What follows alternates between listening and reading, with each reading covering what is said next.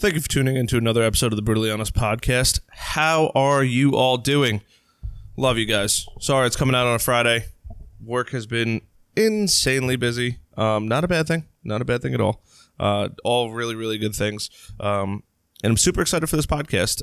It's not common that you find people with very, very similar beliefs.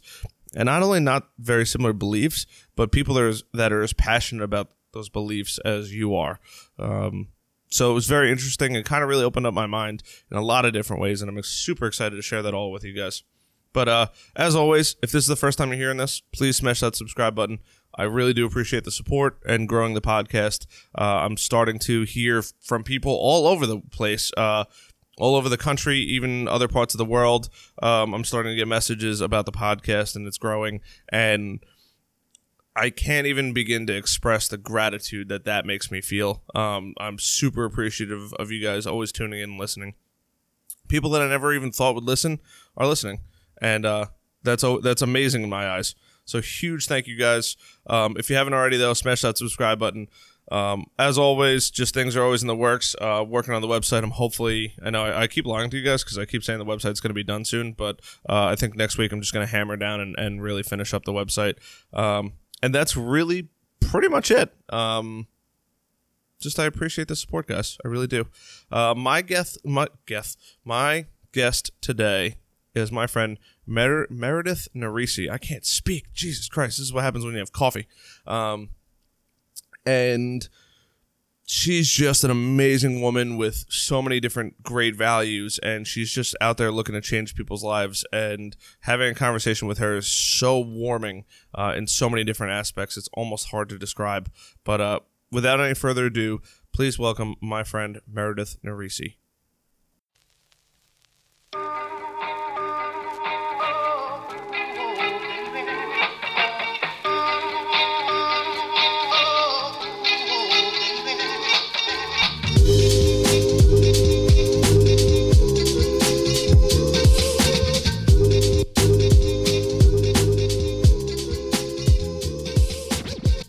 But, even when you are trying not to say the word in sentences, your brain, you have to be so attuned to taking that pause to not say or something like that, because unless you really, really, really practice, it's just not, because your brain needs time to catch up, and that's your brain's way of filling that gap. Mm-hmm. of because especially on this, people think I need to say something the entire time, like, oh, it's my turn to talk.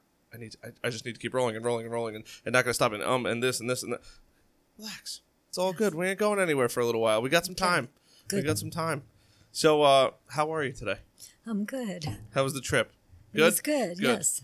Very good. But that's the part. See, even I say it. I'm shy of 100 by a little bit, but 100 episodes, not of age, and I still say it.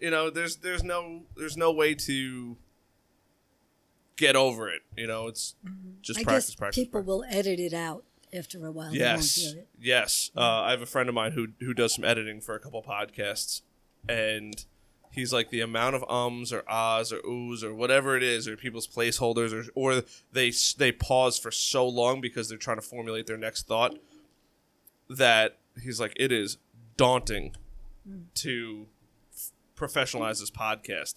Mm-hmm. And I'm like, hey, you know what? That's why you have a job, and that's why some of us have jobs and whatnot, to help people do that, because it's very time consuming. Because think about it, podcast is an hour and a half long. It's a lot of ums and ahs and to chop up.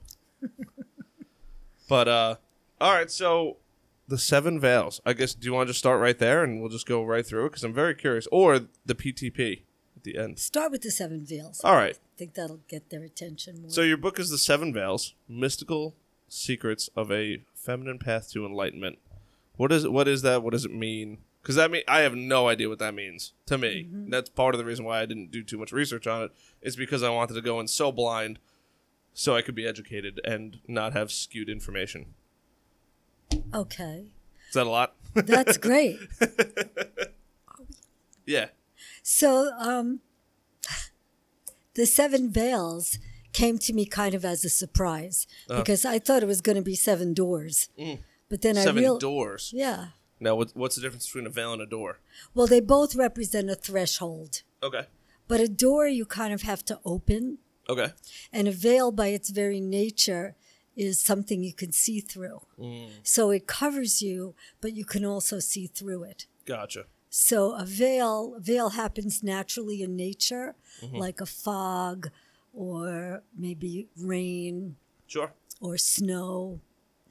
But we all, or the mist. So there's something very mystical and mysterious about being able to see something but not that clearly. And then after a while it comes and takes form and you begin to understand it.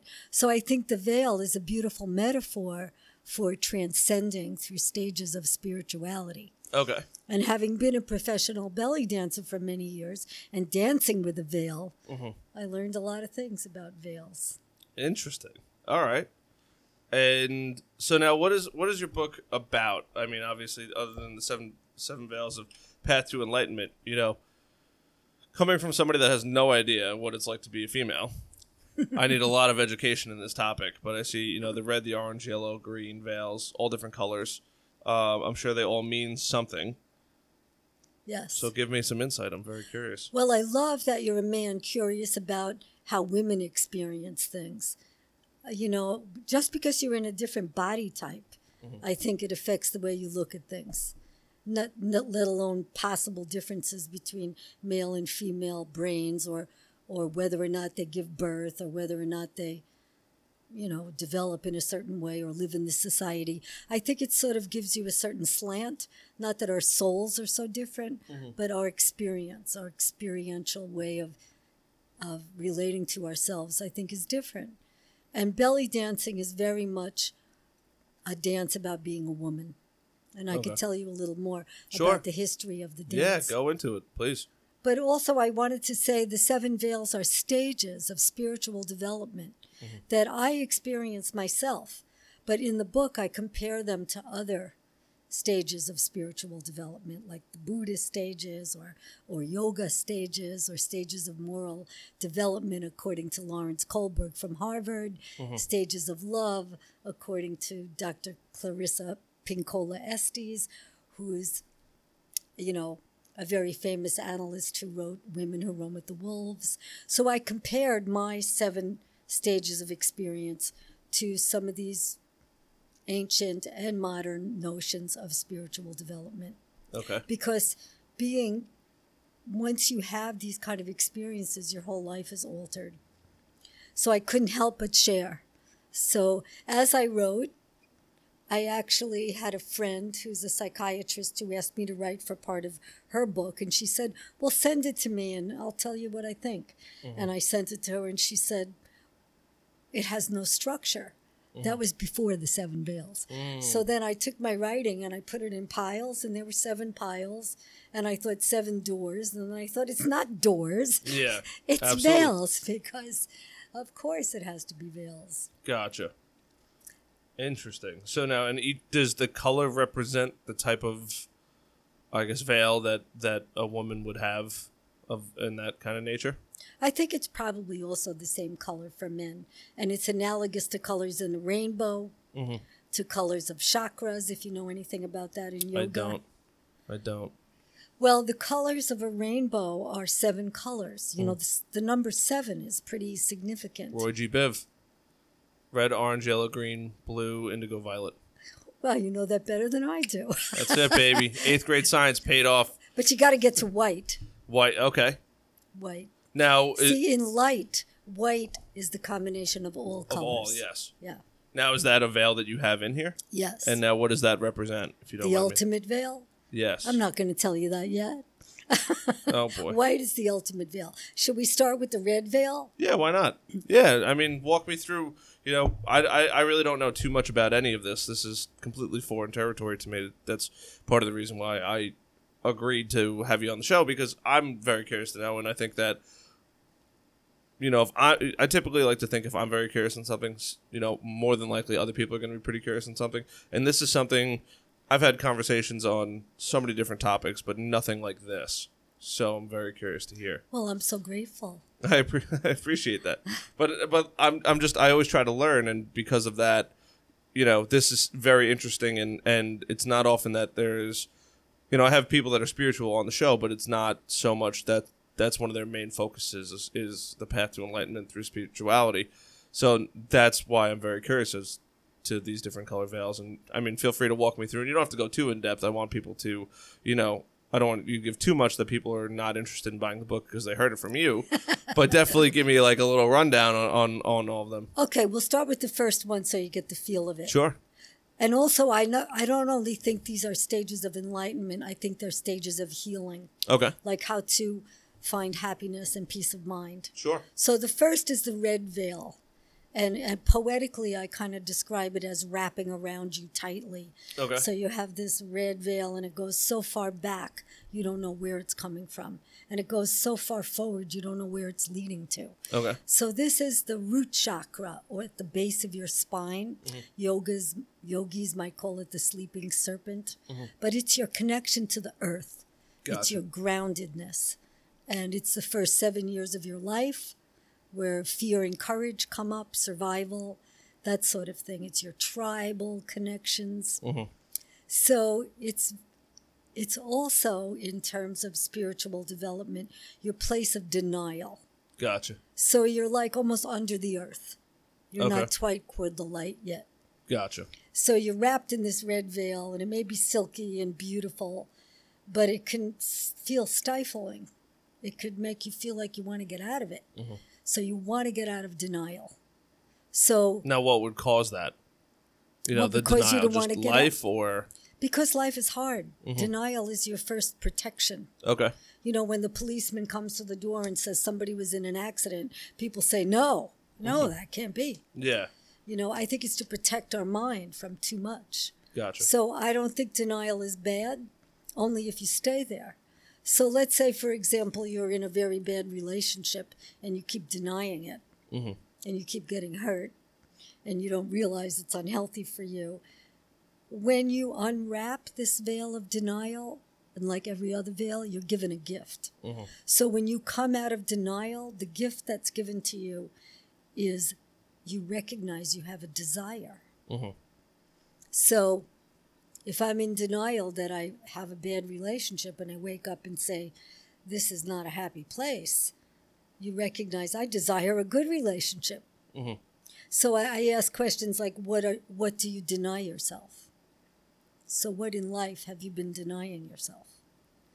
And I think that once you recognize what it is that you want, then that helps you get toward the next step. Gotcha. So that's an example of so recognition's the first, the red veil, basically. Yes. Coming out of your ignorance, stop mm-hmm. ignoring. Mm-hmm. And also, in the book, I tell my life story, pretty much. I tell at least my life love story. So it's kind of about, it's about love, and it's about belly dancing, and it's about meditation. Mm-hmm. And it takes you along this path. Gotcha. So each stage has something to learn from it. So every stage is important. Mm-hmm. But I noticed that if you're stuck in a certain stage, it's good. It's helpful to talk about what might be coming next. Absolutely. And now, do you feel that a lot of people are really in denial about a lot of things? Or do you think denial is just the immediate gut reaction for people? Like you said, police come to your door and say somebody's been in an accident, and you say, no, that can't be. Do you think that's just what we're programmed to say is, no, that can't be because you can't believe it? Or do you think it's, they can't believe it until the proof is actually there? No, I think it's probably a built-in defense mechanism, mm-hmm. probably in our hypothalamus somewhere, or some ancient protection for survival, because if you're trying to survive in a traumatic situation, a certain amount of denial might be necessary. You're not going to think, oh God, I'm going to die for too long. You have to think, I have to survive. Mm. So even though things are, you have this major challenge, but I think it takes time for us to come out of the denial, and you need to be patient with it. Yeah, absolutely. No, I definitely agree with that. So, all right, so that's the red veil. So what's the next one? I'm assuming. So now you figured out, what's, your immediate cause is to put up this barrier of denial. What now? Keep walking me through. I'm very interested in learning about this. That's nice. So as you move up, you go into the orange veil, and that would be like below your belly button. Okay. And your root chakra. So that this is the center of your body where you lived in your mother. Mm-hmm. We all came from this place, this creative place where all the sexual organs, the ovaries, and things like that. Absolutely. So that's the creative space. And what happens here when you come out of denial and you realize what you desire, you awaken to sensation. Okay. So it's a sensual place. And people love to ignore this also. But being a dancer, you learn very much to tap into your sensuality. Same thing with anybody who practices the arts. And really everybody's an artist. They just don't want to know that. We're all creating all the time. So this is the place to awaken to the breeze against your skin, the taste of a chocolate kiss, the touch of a massage, the beauty that your eyes see, so that you can learn to look, not just see, hear, not just listen, taste, not just eat, to trust in the body, knowing that we're this place where your body starts to form. So I'm a big believer in awakening to your senses, almost like using your animal instincts. Gotcha. And so when you are in this orange veil, it's also like the sun coming up, the sunrise and the sun setting, and it's the comings and goings. It's the water element. Sure. And so it's like you become aware of your sensitivity about things. So I would ask you, what do you think the gift of sensuality is? I'm not too sure. I haven't put too much thought into it, honestly. It's not something that I think about frequently. One thing I have done in the past, and I'd like to get back into it, it's kind of slipping away from me, is meditation. I think meditation is extremely valuable, not even for the path to enlightenment, because I don't, I'm kind of iffy on that kind of stuff. I'm not sure if I believe or I don't believe in enlightenment and stuff like that, but I do firmly believe in clearing your mind and really kind of focusing and stuff like that, and taking time to do all of that is so important, because in today's society it's just go, go, go, go, go. Hey, we got to be here. I got to do this. I got to do this. I got to do this. I got to do this. And so infrequently people don't take time for themselves. And I'm not saying sitting down watching a TV show by yourself or watching a movie by yourself. Really laying down or sitting down, however you choose to partake, and really going through your mind and kind of organizing all the shit that you have going on in there. Because there's, in a regular day, and I only speak from what I know of, but people are just going, either if you're in sales, you're going to sales meetings and trying to close deals and talk about numbers, and then immediately at the end of the day, or if you go to your day job, you're so focused on computer programming or helping other people or making, pushing business processes through or managing projects, or working the projects. There's so many things going on, and then immediately from there you have a 5-minute to hour-long commute, however, or if you're home, and then boom, it's immediately to family time or working on your house, or all of these different things that are constantly going on in people's minds and their day, that at the end of it, you're constantly repeating this cycle of just fuckery. It's literally the only way to say it, of just gotta do this, gotta do this, gotta do this, gotta do this, gotta do this. And it really, I think that's why people have such a hard time with the red veil in your case of, that doubt, because they don't take time to really kind of organize the garbage in their mind of either whether or not it's them saying, I can't do this, or I don't have time for that. There's time if you make time, and you really only make time for what you really care about. And that's kind of the way I feel, is if you really take the time to sit down, it doesn't have to be for long. It could be 5 minutes a day of just unplugging from everything. No phone, no computer, no media, no podcast, no audio, you don't drive when you do this, but just sit down, close your eyes in a dark room or a poorly lit room for 15 minutes or 5 minutes, and just clear out all that garbage. It's almost more productive than taking a nap, and it really kind of prepares you for the for the next step of either your day or even life, just that little reset is so powerful, and really taking the time to break away, and on top of that, analyze what's going on. Did what I did today, did that make my day better? Did it make my day worse? And why? Mm-hmm. And allowing that to get to you. Excellent. But you're one veil ahead of me. Oh, boy. Because when you do sit down and do that meditation, the stage that we're at now is you first notice, how does my body feel? Now, people love to shut that off. Yeah. Because our culture doesn't celebrate the body. No, not at all. And you need to reclaim that, because there's amazing knowledge in your body. It's taken millions of years for your body to form. Mm-hmm. And so there's a knowing that comes that's embodied mm-hmm. literally in your body's awareness. So frequently when you sit down to meditate, the first thing you notice is physical sensation. Yes. Absolutely. My breath is expanding and contracting. I feel a warmth in my hands. I feel a tingling in my body. I feel, my heart beating.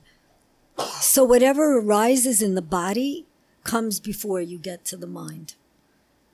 So that's why I think this veil about embracing the sensuality without making it, especially for women, is very challenging, because we've been taught to judge our bodies, alienate ourselves from our bodies, have shame about our bodies.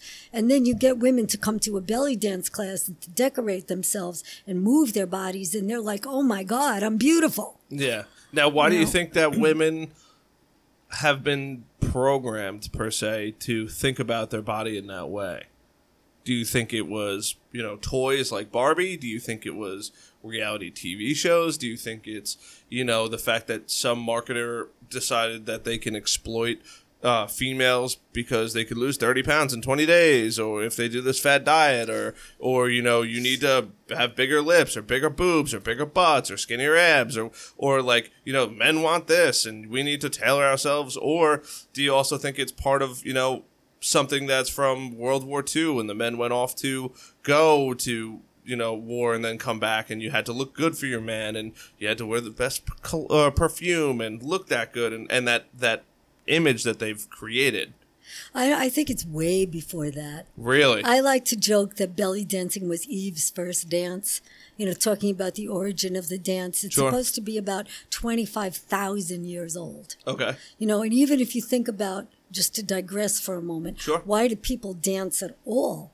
I mean, we dance at weddings. People dance at a wedding or a party holding a drink now. Well, I don't know what your definition of dancing and my definition of dancing are two very different things. Okay, but my version of dancing at a wedding is nowhere near anything that's going to be on America's Got Talent or anything like that. But it's a shame that people don't dance, because that's one of the ways to connect with your body. Okay. So it's been something relegated to periphery. And actually, if you think about the ancients dancing, why do you think they danced? Mm-hmm. It probably made them feel good, I would imagine. Made them feel good. It probably was a ceremony to heal someone. Mm-hmm. Probably was fertility rites. Probably was to prepare for the hunt. It was to overcome their fears, to reenact things, to practice them with a whole mind-body experience. Mm-hmm. Or perhaps to create ecstasy. Okay. Or to worship some divine thing, or to make it rain. But it wasn't a small thing just to do to get in shape or to have fun. It was a serious. I think dance was perhaps the first religion. Yes. I mean, I could probably agree with that. It's just kind of, I don't know. I wasn't alive that long ago. And So put that in perspective, and then think about what is the major difference between men and women? Other than a chromosome? Not much. Well, what do women do that men never do? Reproduce. They give birth. Yeah. That's a big thing. Absolutely. I mean, of course, without the man who gives the spiritual essence, the woman can't bring it into being. So I'm not undermining the beautifulness of the man. Of course. Man's contribution. Yeah. But the word mother comes from the word mater, which is the same as the word matter. So here the man gives this little tiny thing that's swimming to live. And then she makes it, human, yeah. not alone, but it becomes real. Now that's powerful, mystical stuff, especially to a culture that might not even know how or why it's happening. Mm-hmm. So then you have this mystery of a woman giving birth, and that's powerful. And so why oppress the woman? And maybe at one time she wasn't the oppressed one. Mm-hmm. It's hard to say. There are supposedly periods of goddess worship in the ancient cultures where the mother and the earth were worshipped, which is lost pretty much in our culture unless you look for hidden meanings. Sure. So to oppress this power is an interesting cycle. Mm-hmm. I think it needs to be brought back into balance. But I don't think it's a small thing. I don't think it's just because women are affected by the media. They're affected by our heritage, the long red veil that goes way, way back. Mm-hmm. So who knows? But I do think even today, I wrote a poem in my book called Her. Mm-hmm. Perhaps I should read it to you. Sure, if you'd like. If you know where it is on the book. Let me see if I can Sure. find it. It's very interesting. I think that, people as a society have come so far, but we definitely lose touch of our roots. And I think, especially more now than ever, where people are having trouble discerning real and fake history is pretty concerning, because this year is the first year that high school graduates are going to be learning as 9/11 is a historical event, which is pretty Shocking. Shocking for sure. Especially because I got to, we got to live through it, but it's more so concerning because we got to know it as it came and how it's affected people's lives today. But now with so many people, they can't know about these ridiculously hard facts. There's a tremendous part of the population that thinks that the Holocaust is fake, which is extremely concerning, because what does that mean going forward? Absolutely. If people think that that's fake now, and there's plenty of conspiracy theories and stuff like that, which is fine, but to have these major camps and have proof and people that live through it, once those people pass that have lived through it, now it's up to history books to write that and to teach and show future generations. And there's going to be a very large, we learned about things that happened hundreds of years ago, but what about the stuff that's happening in our most recent, present, within one generation before and after? That's where it gets really concerning, because, things that happened years ago, yes, do they impact today? Yes. Vanderbilt and the railroad and all that stuff is extremely important, but the stuff that's happened, that we live through, but the current generation is not, to preserve that real world history that actually happened and is completely untouched by book writers or people writing or reporters and stuff like that is so powerful, in my opinion. You're right. The stories have to be told. And sometimes when we think about the past, you don't want to repeat it, right? You don't want to repeat it. And sometimes it's still going on. So when I wrote this poem, I was sort of shocked. Actually, the woman who wrote Eat, Pray, and Love was giving a lecture, and she said when some poem or some inspiration comes through you like a freight train, just write it down. Fair enough. And I wrote this down, and I was surprised it came from me. Sure. I didn't know I was feeling this way. But it's called Her. It says, cut off your clitoris, bind your feet, take away any opinions, and trade yourself for cattle. Give away your firstborn daughter, offer sex for survival, and whisper the name of the divine as an abomination. Cut off your left side, the feminine side, and view things with one eye. Call God only a he, and believe in the punitive.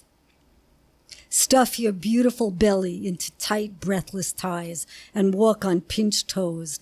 Cover your face, and don't vote. Or whisper the word goddess in your granddaughter's ear. Dance with beads and coins on your hips and symbols on your fingers. Proclaim a beauty that shines even in old age. Speak your truth with kindness and breastfeed your children. Birth your boys and girls in love and be the love you wish to receive. Share your wild woman wisdom with a passion for the natural.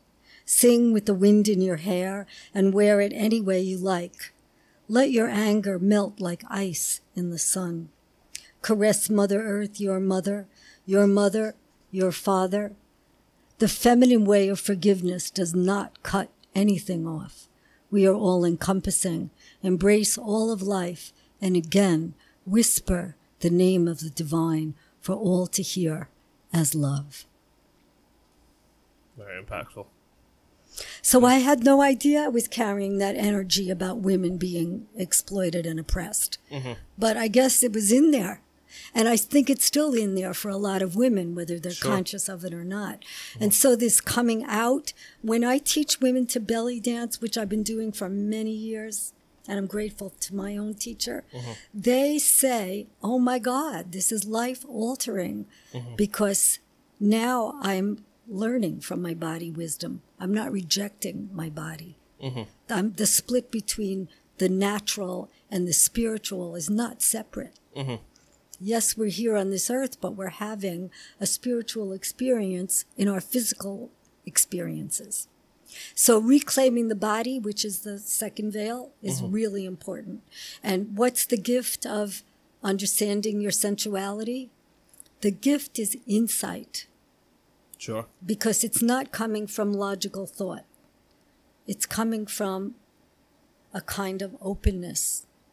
Like I said, looking instead of just seeing, and hearing instead of just listening, and tasting and experiencing the wisdom of the body. Sure. Instead of cutting yourself off at the neck and walking around like you're a head. Yeah, absolutely.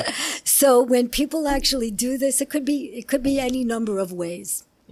But we don't do rain dances, and we don't praise God by dancing. And I believe that if we did, it would be more of a mind-body-soulful connection. So to bring back the sensuality, to know that when you're touching someone, you really feel them, and to be aware, almost like an animal that can hear and move its ears, to celebrate your body. I think that's part of spiritual development. So that's the second stage, second veil. Gotcha. How are you doing over there? I'm doing good. No, I'm doing good. Definitely a lot of thoughts going on. So if you could help your woman, if you have one, or any man listening out there, to, learn to see her body as something for expressing and experiencing life, not just an object to be looked at. But it's funny because when you first start dancing as a belly dancer, you're decorating yourself like crazy because you're trying to recreate the goddess. Yeah. Just like you want your man to be the god, he wants you to be the goddess. And that's a great thing to celebrate. Absolutely. So that's where I'm at on the second veil. That's fine. Keep rolling through. I'm slowly forming an opinion and thoughts, and my brain is just constantly just absorbing and thinking and not so much contradicting, but I'm just trying to add reality in there. Reality is a huge factor for a lot of people. So, for most people, for example, praising their body as this almost temple-like thing that can create life, I firmly believe exists. On the flip side, though, is women also need to, women and men, but women need to realize that is their body and that's how they should treat it. And on the flip side, too, is, men really appreciating what a woman brings into their world, or, they're carrying life. We're not... asexual creatures that can just reproduce, on our own. We need the assistance of a partner. And I think that reality has separated so much of that to, hey, I have a girlfriend, I'm also interested in this girl, and I'm also interested in this girl, and, hey, instead of really appreciating, and I keep always rolling things back to meditation and really kind of stepping back. Right. And realizing, I'm a firm believer before, men start to even realize that that's what women can kind of, I don't want to say become, but how they should think is, you can't help anybody else until you are helped, and not even so much you're helped, but until you begin to help yourself. And without that, unfortunately, I don't think most men will ever realize that that's what's going on in maybe their mind or something like that, because so many people need to help themselves before they even have those crazy ideas. I shouldn't even say crazy ideas, but those ideas about other people, where that's kind of like where reality comes in, because most people have such a hard time separating, that go culture to, let me just look at everything that I have. I know so many people that are so strung up on, I have this, or I have this, I have this. I've seen the happiest guys in the world have $40,000 to their name and, an okay job where they get paid okay money with okay benefits and but at the end of the day, their bills are paid, everybody's happy in their house, everybody's healthy, and they are so happy for that.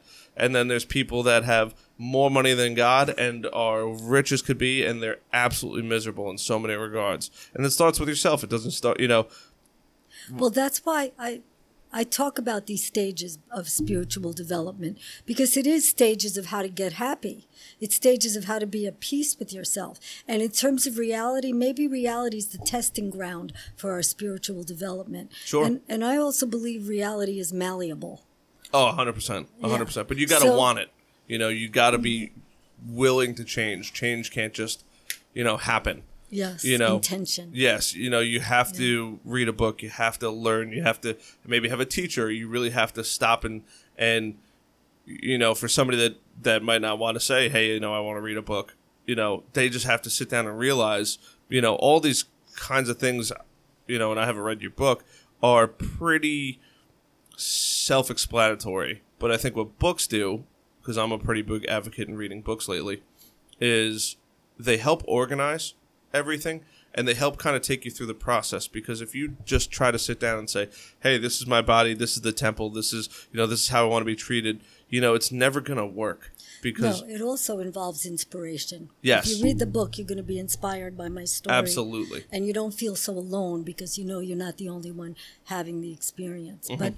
But yes, should I take you up to where you are in the third veil? Let's do it. I'm in. The third veil is where you're going to start doing the meditation, okay? Mm-hmm.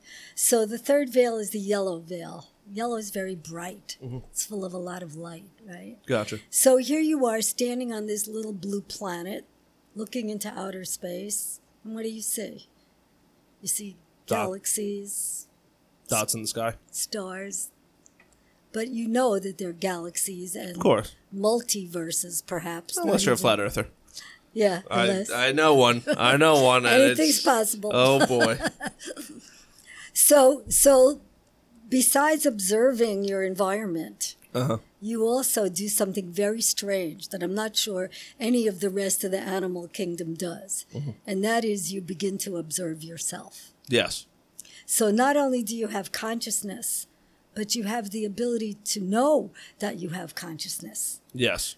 Like one of the easiest meditations that I learned from Thich Nhat Hanh is that he's a Vietnamese Buddhist monk. Mm-hmm. He says, practice breathing. And so as you're breathing in, you say to yourself, I am breathing in.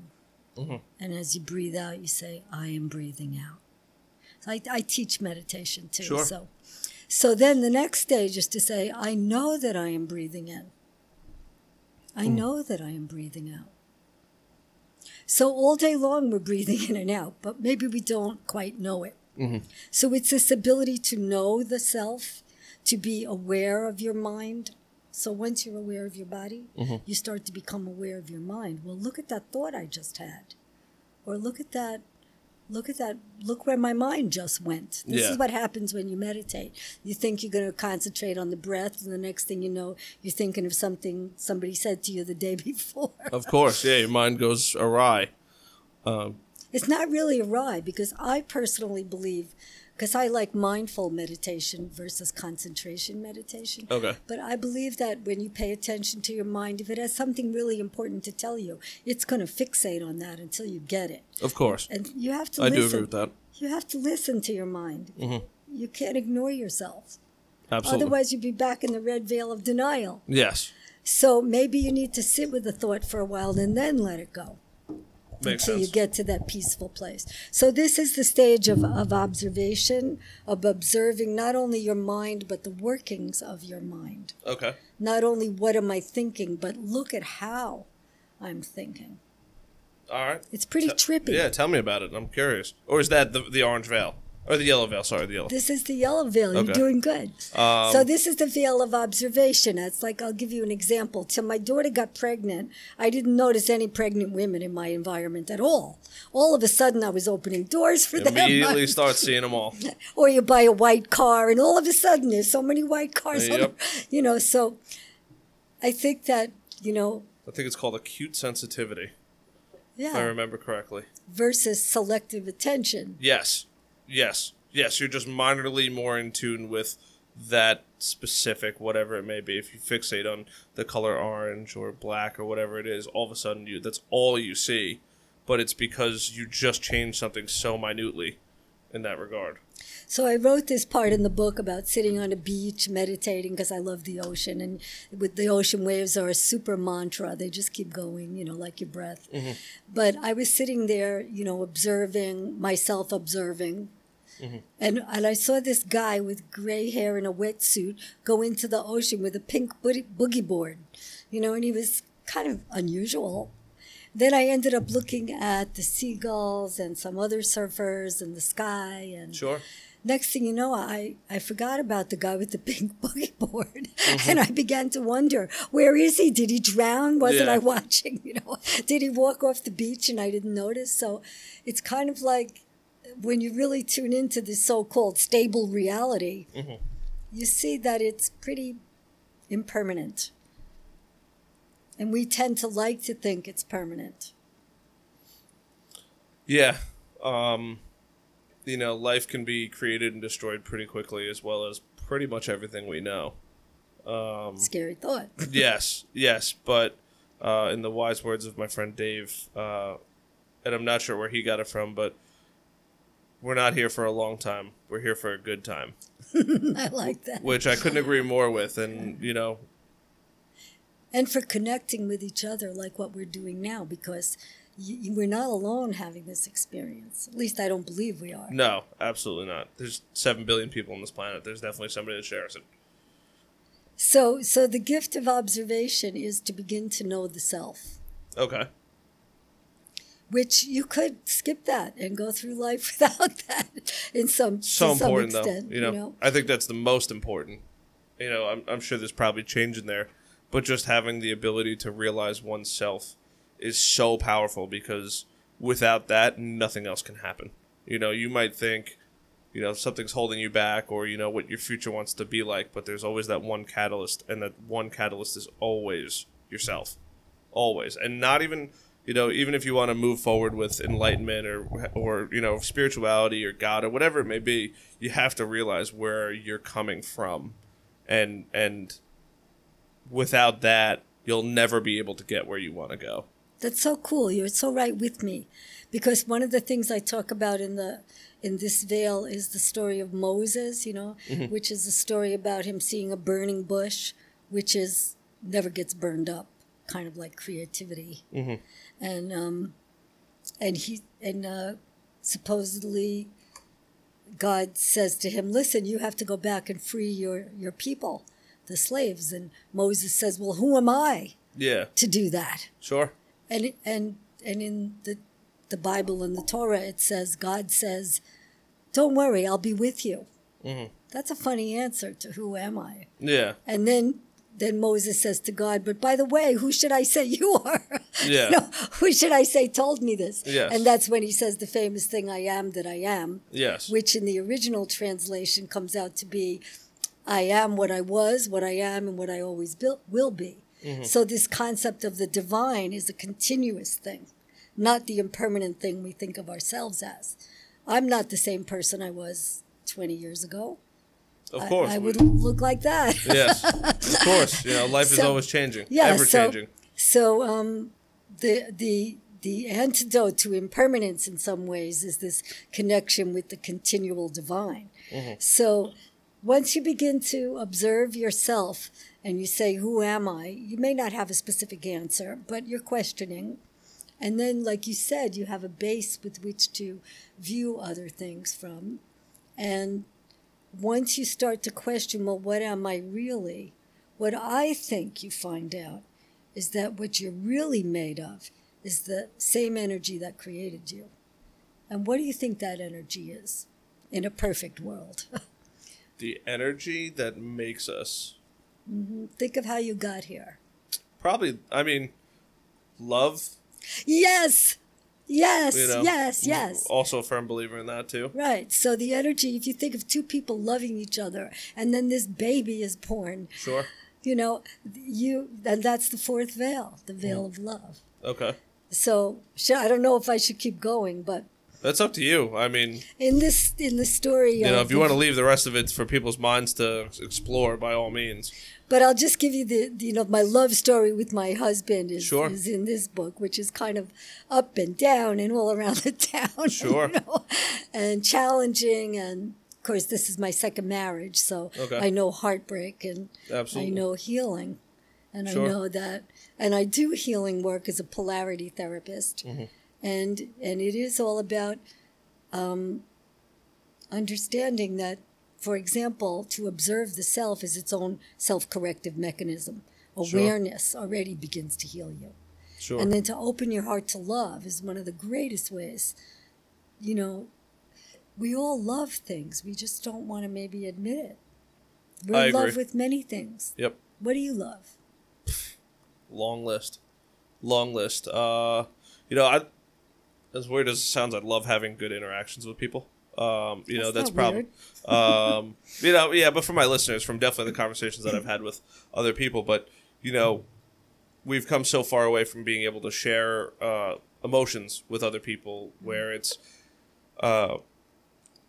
not so much unacceptable, but it's infrequent that they're happening, and really having, you know, connections with people and being able to stay in touch with people. And I think so many people are so hung up with, oh, you know, they have that terrible, this sounds terrible, but that high school mentality of you can't be friends with that person, or you can't think that way, or, you know, that's not, you know, the way it's supposed to be. And you know, the way I've started looking at life is, you know, high school and middle school and elementary school and even most parts of college are just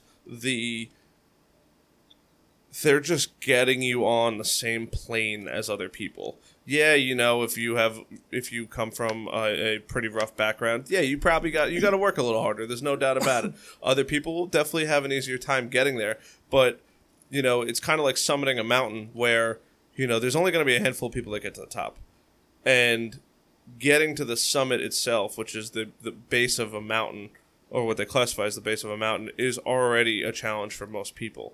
And what I think school and stuff like that provides for you, or tries to provide for you, is the ability to get to that summit, where pretty much everybody now is on the same playing field. Mm-hmm. You know, some people are going to have better advancements or have better equipment to help them get to the top of the mountain, and that's all well and good.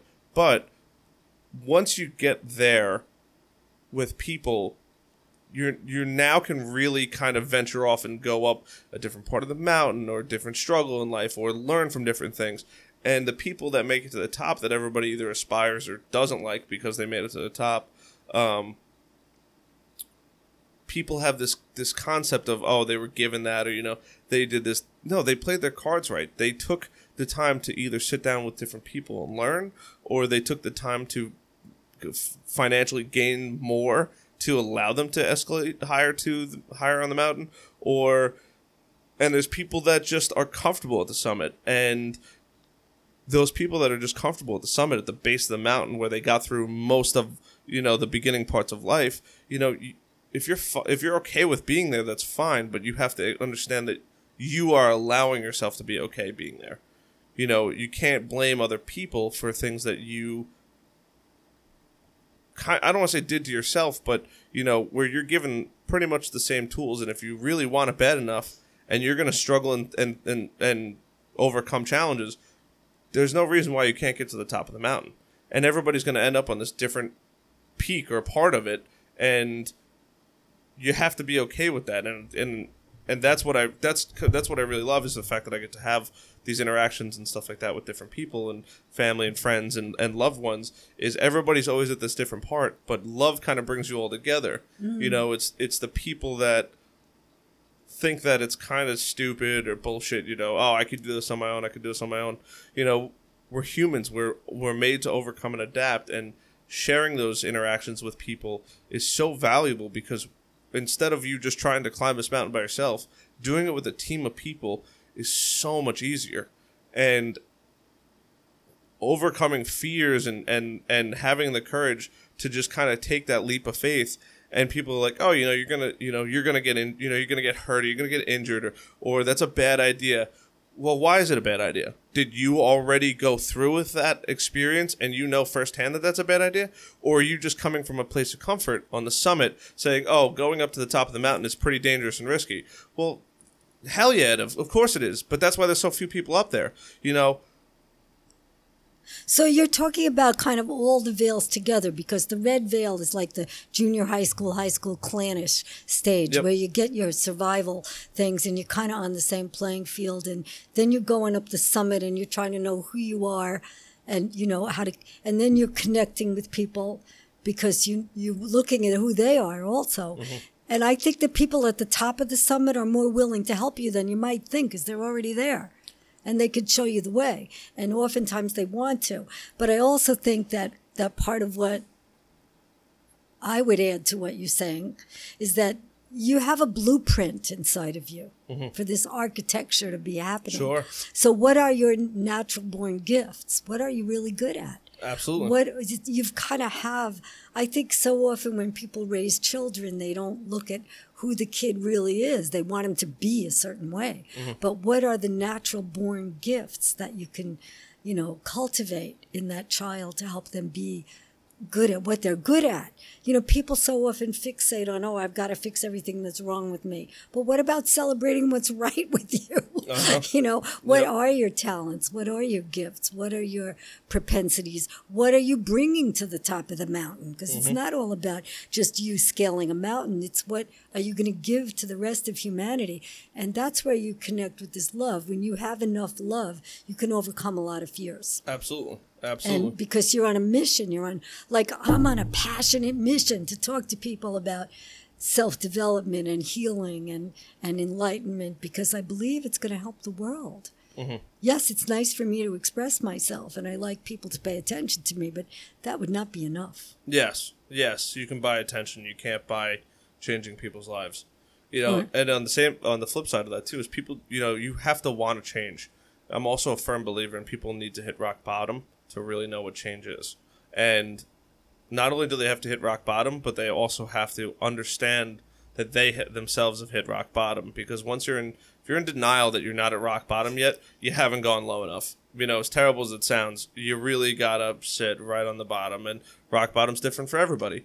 And then, you know, you gotta pick yourself back up, read a couple books, and listen to other people and learn. You know, my biggest thing is learning from other people. I think that there's no amount of value that you can put on learning from other people, and you also teach other people. Yes, that's most of the reason why I do this. I mean, I'm very interested, but I think that if I find something interesting, other people are going to find something interesting, and I've turned down dozens of potential podcast guests, because what I think that they're going to bring to the table is not something that's going to bring inherent value to myself or anybody that's listening to this. And that's one of my struggles with this, but being able to connect with people on that playing field and establish those connections and establish kind of like, you know, I might not see my podcast guest for 6 months to a year, but we've spent an hour and a half of uninterrupted time with somebody is a long time. It's beautiful. Yeah, it's great, you know. Mm-hmm. I appreciate There's just no, you know, people are like, how do you do that? You know, oh my God, that's crazy, you know. It's because you're connecting on a real level. Yeah, you're not being superficial. Yep. And that makes it so real. And that makes it meaningful, and that makes it important, and sometimes even life-changing. Yes, 100%. It's just, you know, people don't see it like that, or people. So here's the gift of love. Because Okay. I'm just gonna. Well, what do you Sure. think? Should I ask you to guess? Because The there's gift of there's love? not just one. Yeah, like you unveil love. You're dancing with this veil of love, which, by the way, is the green veil, like an aurora borealis or a forest, and it's the color of growth. I was just thinking about Aurora Borealis today, actually. Weirdly enough, strange. A synchronicity. And yes, and that's very weird because they don't cross through my mind. You're in the love zone. That's I was just thinking about different things. And I'm like, what haven't I thought of? As I drive, I get these weird thoughts that most people probably don't even entertain. And I'm just like, what's something I haven't seen in a while or looked at, or, a different aspect or perspective of different things. And that was one thing that came across my mind was the Aurora Borealis. See, I think that's a synchronicity. Which do you know? I don't know if everybody knows what that means, but it was a term coined by Carl Jung, who was a psychologist who was kind of spiritual in his approach. Mm-hmm. He was friends with Freud, but they were kind of diametrically opposed on certain ideas. Sure. And he was dealing with a client who was having a dream about a beetle, like a scarab. And the client was very resistant to any symbology. Sure. Didn't want to believe in the meaning of dreams or anything like that. And just at that moment, a beetle landed on the window and started scratching on the window. Mm-hmm. So a synchronicity is like a coincidence in time that seems unusual. Yes. Happens to me quite frequently, weirdly enough. See, I think that means you're like on a sort of advanced spiritual pathway, because it kind of says to you the unseen world and the seen world can kind of mesh. Yeah. We don't see the whole spectrum, even if I use colors, but colors is the same spectrum as X-rays and sound waves, Mm-hmm. And Absolutely. and then it comes to be night and there is no color. Yeah, So, what are we seeing, So to get in the wavelength of the seen and the unseen, that has a lot to do with the mystical secrets. Allow yourself to be so sensitive that you're not only privy to logical things, but you have an openness. Sure. It's not like you're going to say, I know the answer to all the mysteries, but you're willing to embrace curiosity. Mm-hmm. Absolutely.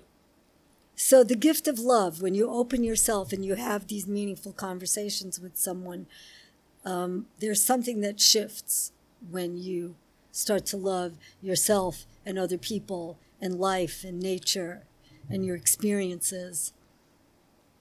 Before I tell you the answer, I wanted to go back to what you said about hitting rock bottom. Mm-hmm. I think, especially when I do therapy with people, I know that you cannot look into anyone's eyes who hasn't suffered. Yes. And people love to think, oh, I'm the only one who's been through this hard time, and nope. And no one, this person hasn't made, and yeah. So false. So what happens when you start to love? I believe you unveil your compassion, mm-hmm. which is the ability to recognize and be with someone else's suffering, mm-hmm. and not necessarily to fix it or to judge it, but just to be present, not push them away. Mm-hmm.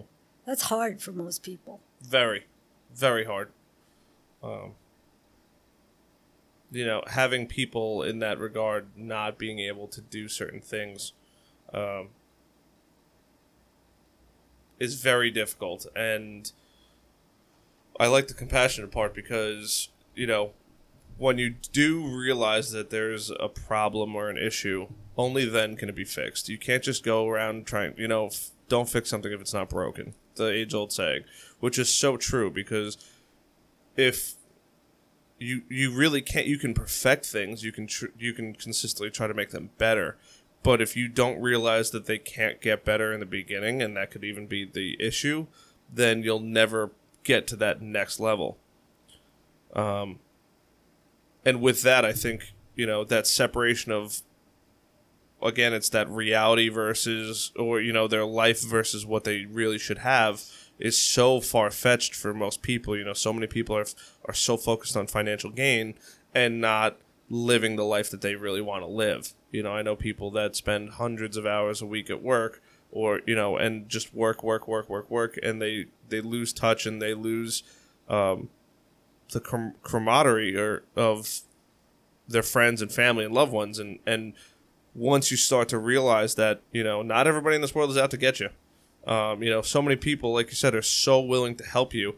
And I go back to the mountain analogy, and I just happen to really like that is, the people at the top can't yell to the bottom of the mountain, but they can pass the message, and the people that are fighting their way up, they might become in ear's reach of what the people at the top are trying to say. They might say, hey, there's an easier route over here, but you got to want to get up there and then start to navigate this weird serpentine-like path to the top. And then, along the way, you're going to find people that are going to help either push you or pull you back. And you have to realize that that's what people are going to do. And not everybody, I like to think that everybody in this world is good, but there's definitely not good people in this world.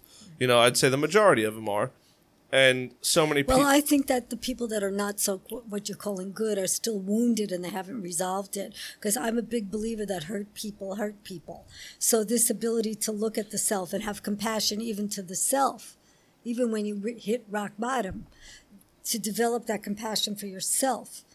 A big part of this is kind of like forgiveness. Just move that microphone over. You can't forgive yourself if you haven't noticed what you did wrong. Sure, absolutely. So this ability to, I find that when I'm working with polarity clients, the two things that they do is, one, they isolate themselves by thinking they're the only ones that are hurting. They sort of have a victim consciousness frequently. Sure. Usually not for no reason. Maybe they had really hard childhoods or things like that. And secondly, they really haven't forgiven themselves or others. I think a lot of it too is passed on from generation to generation. Oh, yeah. Is, if people also need to understand that what's happened in the past does affect the future. Absolutely. Absolutely. But if they think that, these people suck, or this population sucks, or whatever it is, because of that's the way they were raised, you almost have to take a step back and say, what's the problem and what's the solution here? Am I the problem or am I the solution? And if you're too arrogant to understand that you might be the problem in that, you're always going to think a population of people, regardless of what ethnicity, but just a different, that population or group of people, their ideas are skewed or whatever it is.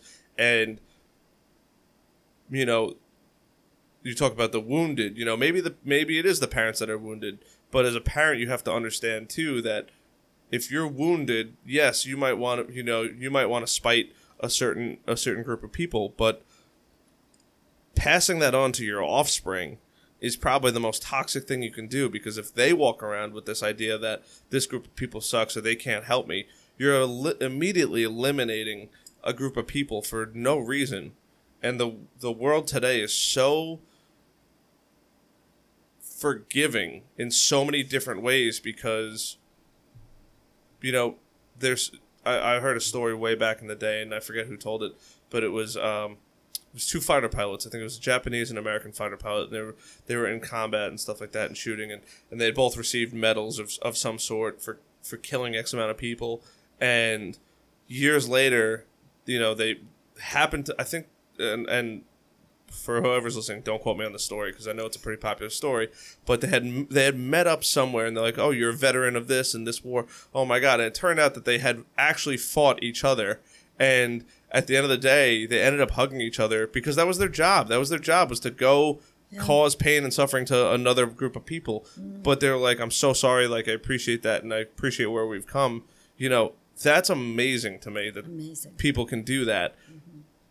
But you have to put aside, like, hey, I'm here to do a job or I'm here to do this, and realize that person's only doing it because that's what they're told to do and that's what they're getting paid to do or whatever it may be. And more than likely, those people are not too different at the end of the day.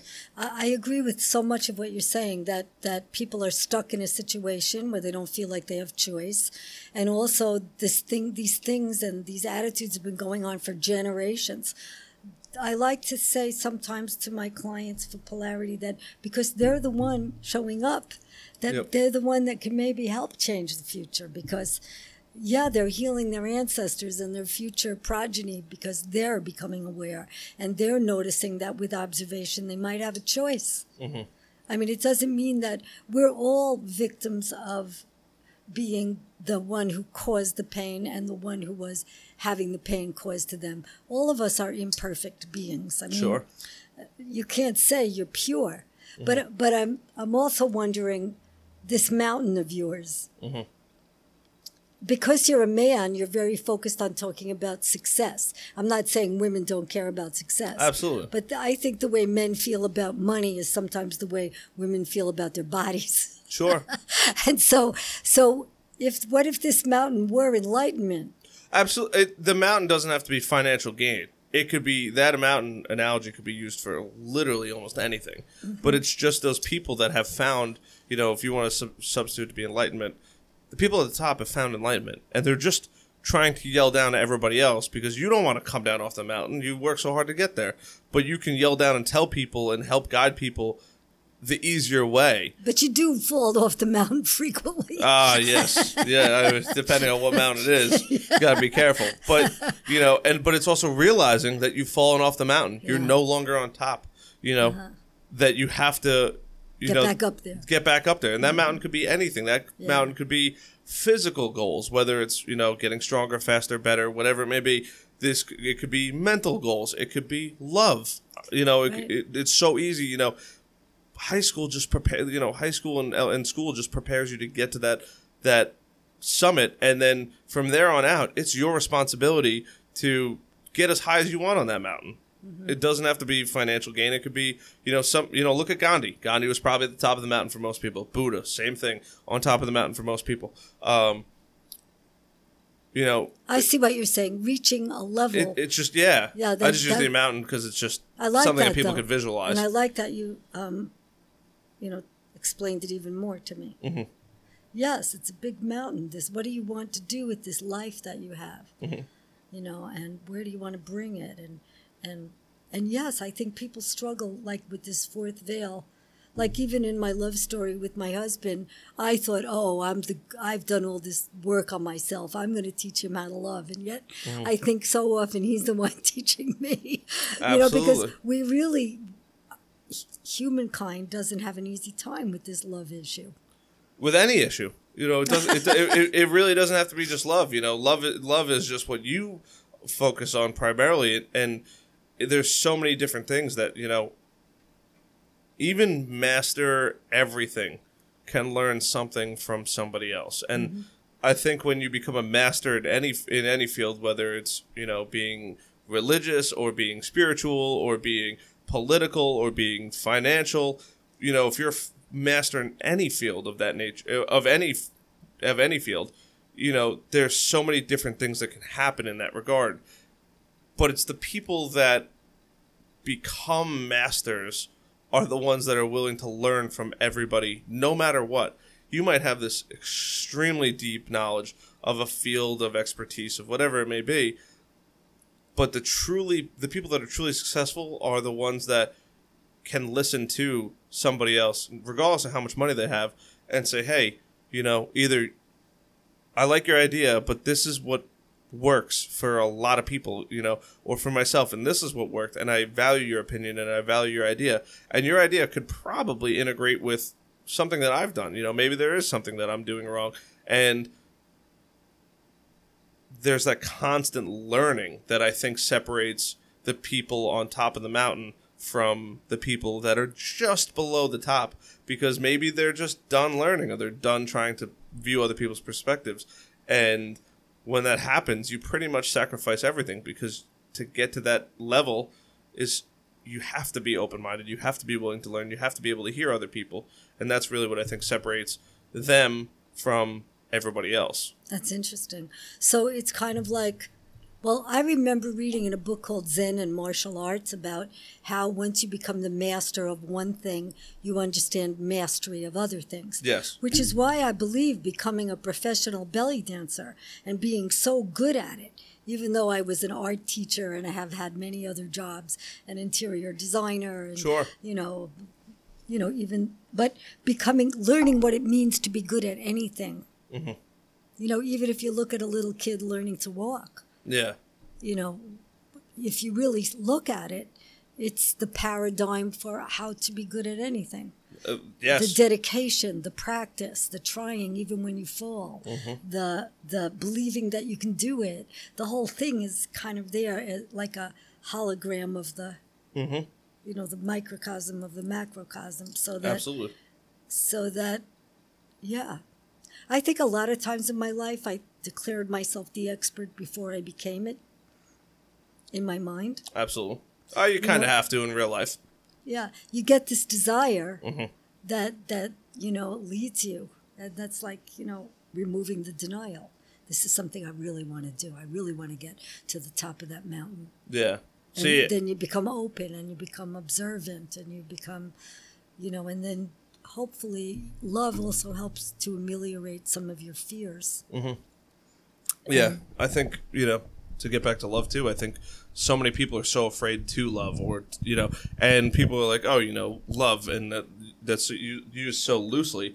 But, it doesn't need, you define it as you define it. And, I love a lot of things. I love my friends. I love having interactions with people. I love, I happen to love what I do now. And I love the lifestyle that I'm creating for myself and the people around me. And I love the interactions and the set, and I love the satisfaction I get to help other people and kind of taking that guard down and showing people who you really are, was a huge step for me as far as the denial and stuff like that, because realizing that there's a level of denial of, hey, I'm going to do this or I'm going to do this, maybe you have to realize that, those aren't practical in your life, and taking a step back and saying, I can change that is tremendous. And realizing that there's a barrier there and not even so much getting by it, but, you don't have to burst through barriers. Just walk around them. There's always easier ways, honestly, right. What is it? The adjective, the squirrel did what to get to get through the fence, went over it, under it, through it, that's the same thing with everything in life. If there's a barrier there, go around it, you don't have to go through it. Going through it's probably the hardest way. Go over it. If you're close to the ground, go under it, walk around it, There's another thing that I'm inspired to share with you from that image of the barrier.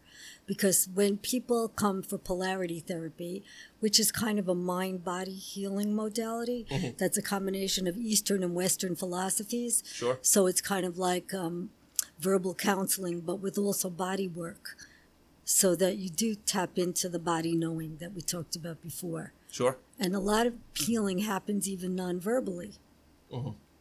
But the barrier sometimes, for a lot of people, it's fear. We all have fears because it's there to protect us. It's not a wasted thing. Of course. But if the fear makes you immobile, then besides going around the barrier, sometimes it's good to be with the barrier and not reject it, which is going to take us into the next veil. Sure. But it's kind of like accepting your shadow side. So what is it? I mean, what parts of me do I not want to see?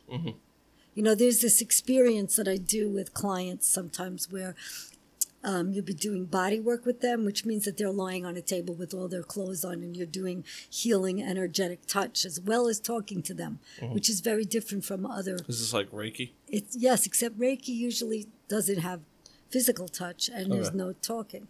Gotcha. So it's a way.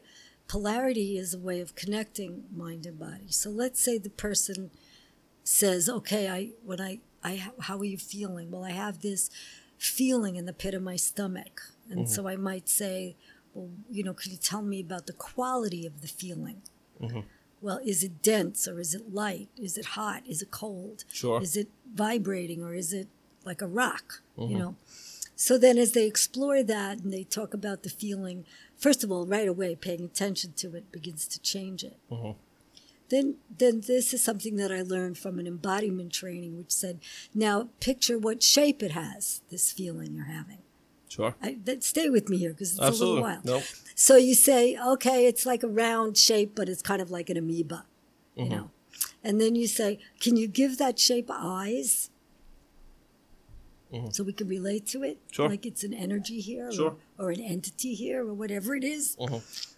I don't believe me. I come from a really scientific group of medical doctors in my background. So doing this kind of work is pretty trippy, but it happens. So every single time I have asked a client to imagine the eyes.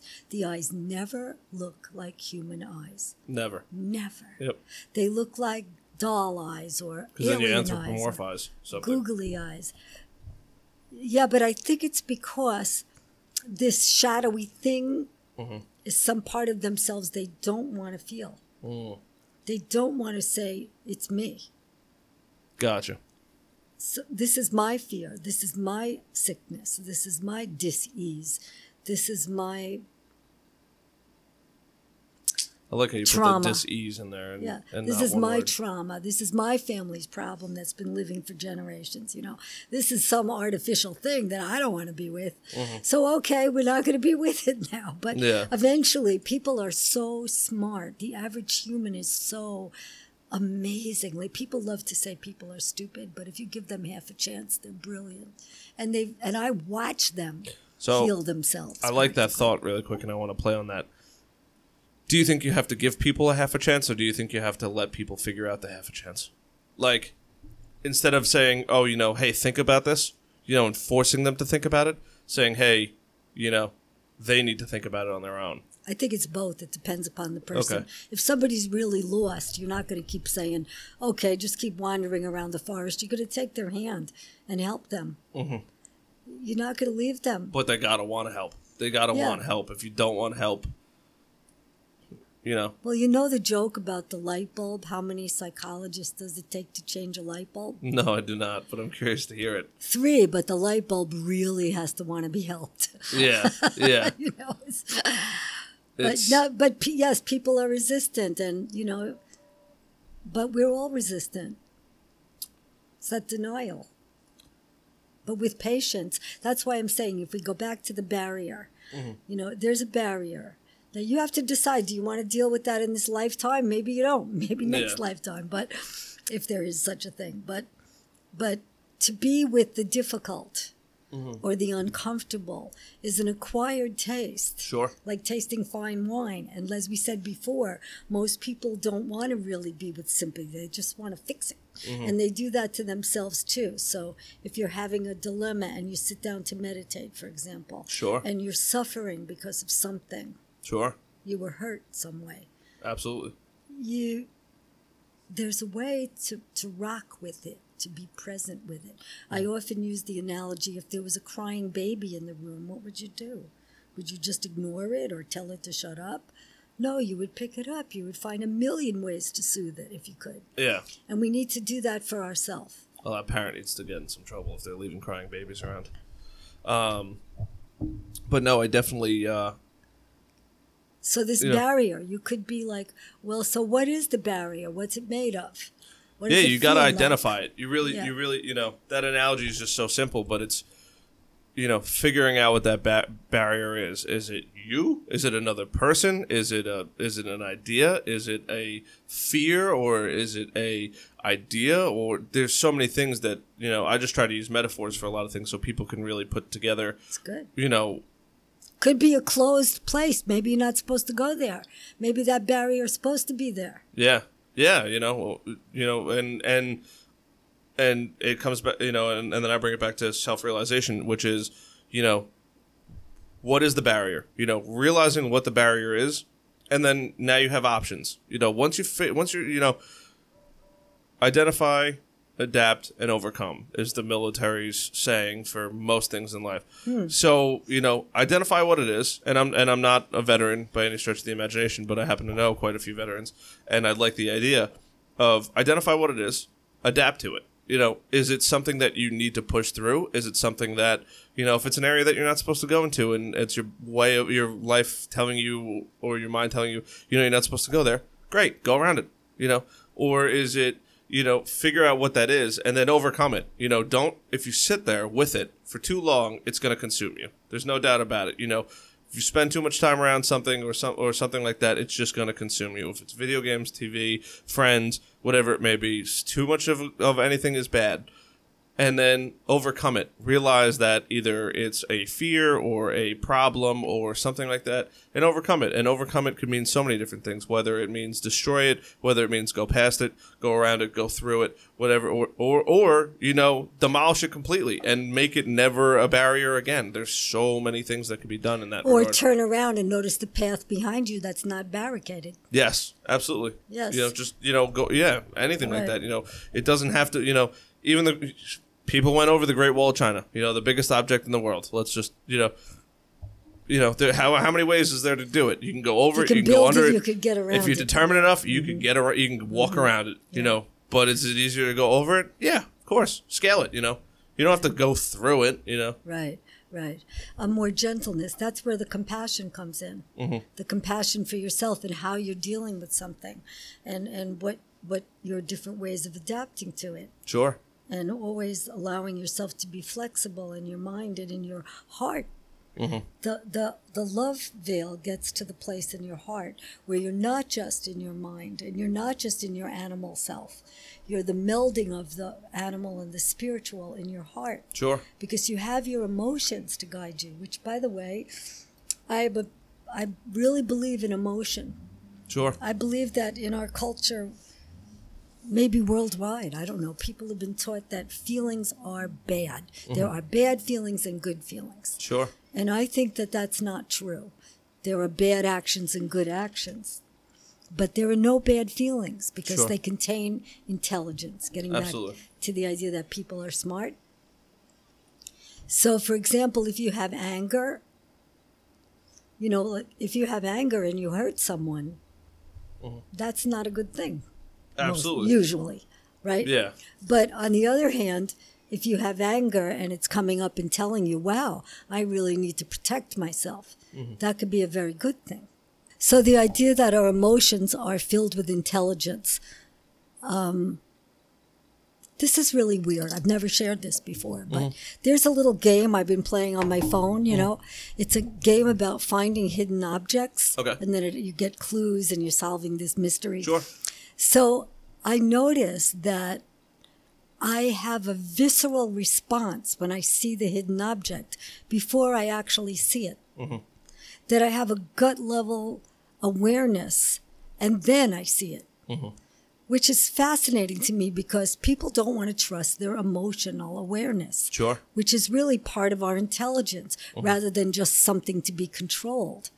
So getting comfortable with love is getting comfortable with this not only mental state, but Sure. physical, visceral. It's like the place where the physical and the mental and the spiritual meet.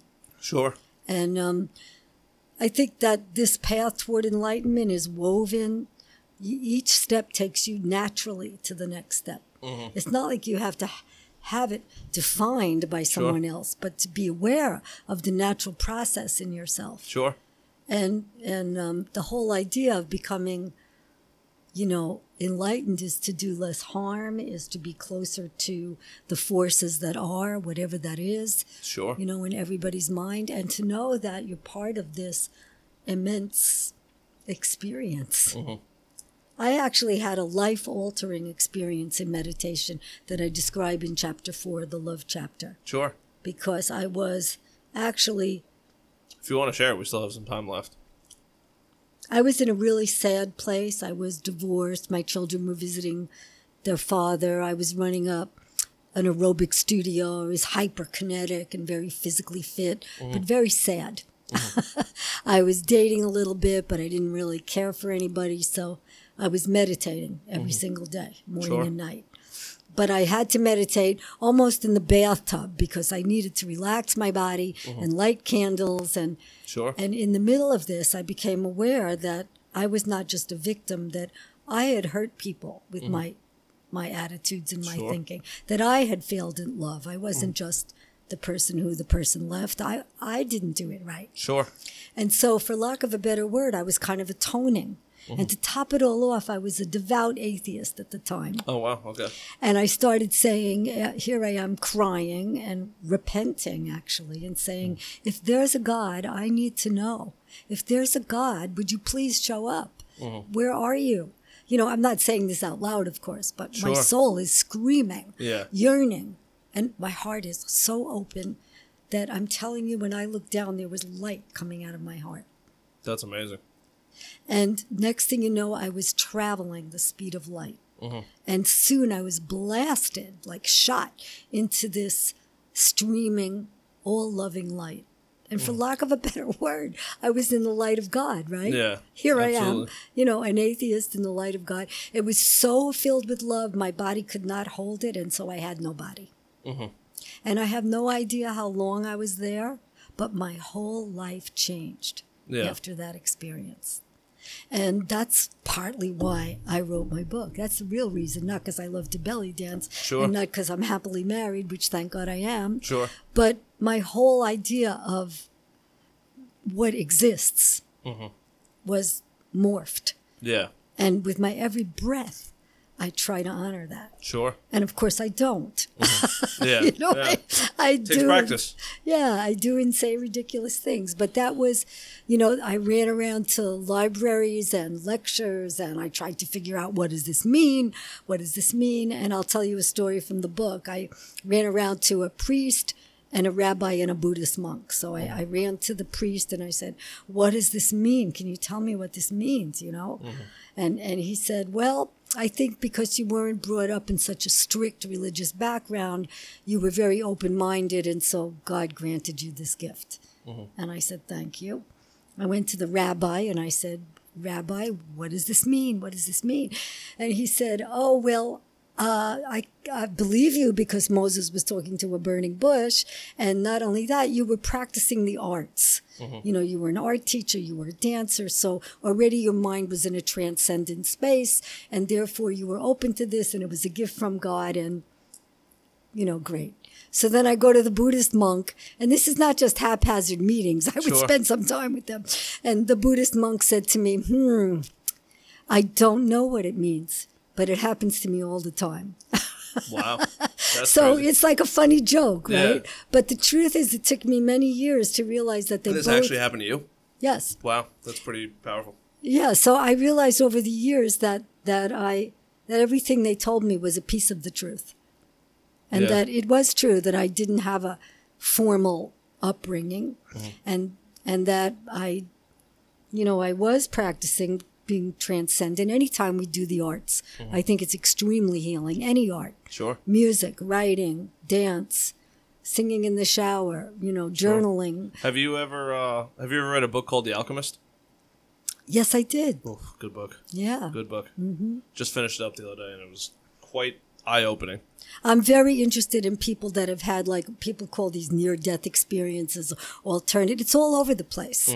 In fact, I joined the Noetic Science Institute, and that's an amazing organization. It was started by an astronaut. Mitchell was his last name, and he was in outer space looking at the Earth, and he had this epiphany, this wild experience, seeing the Earth as alive and like a cosmic energy. Sure. And so he came back and formed this Noetic Science. And there are people that go there that share that they've had. I don't think it's really so unusual to have this experience. At one time I thought, well, it must be special. But now I think it's just that I've been given this almost obligation, never mind gift. Absolutely. And I used to not be able to talk about it without crying or thinking people would think something weird about me. But I don't care anymore. Because I think what's more important is teaching that this love that emanates is what we have to align ourselves with. And that will get you to the top of your mountain. Absolutely. Whatever your mountain is, as you said, because you realize you're not separate. You're not separate from life. You're not separate from nature. You're not separate from the earth and other people. You're connected. Yeah, You're absolutely. not separate from the light that runs through the universe. Now, how we handle all that knowing, I'm not sure, but when you're on the right path, I think things happen to reassure you that this is the right path. And that's what I want people to be inspired to find their own way of being, their own way of actualizing, self-actualizing, their own way of healing. Sure. Healing means to be whole, which is the same root as the word holy. So there's so much wisdom around us from ancient and modern times. that if we just open ourselves to it, I think it comes to us. I like that. We just crushed an hour and 26 minutes. Wow. Goes like that. And it was so easy to talk with you. Told you. It's not bad. So I want people to find out about you, find you. How do they find out about you, or do you have a website, social media, anything like that? I wouldn't give a phone number. Well, one thing, you could go on Amazon and buy my book, Seven Veils. Okay. Or you could go to meredithnorisi.com. Or you could do Meredith's Healing Arts. Okay. And you'll find me, Meredith's Healing Arts. Perfect. Because I believe in the arts as healing. I agree. I would love to connect with anybody listening who's interested in knowing more. Sure. And I really, really want to thank you. Sure. No, absolutely. I appreciate you coming on the show. I wish I could stay longer, but unfortunately today is one of the busier days I have. But I really appreciate you coming down and taking some time and talking to me. I think you gave me plenty of time. I'm very grateful. I appreciate you coming down. Thank you. All right, Meredith, until the next time. Thank you. I hope there is a next time. I'm sure there will be. Take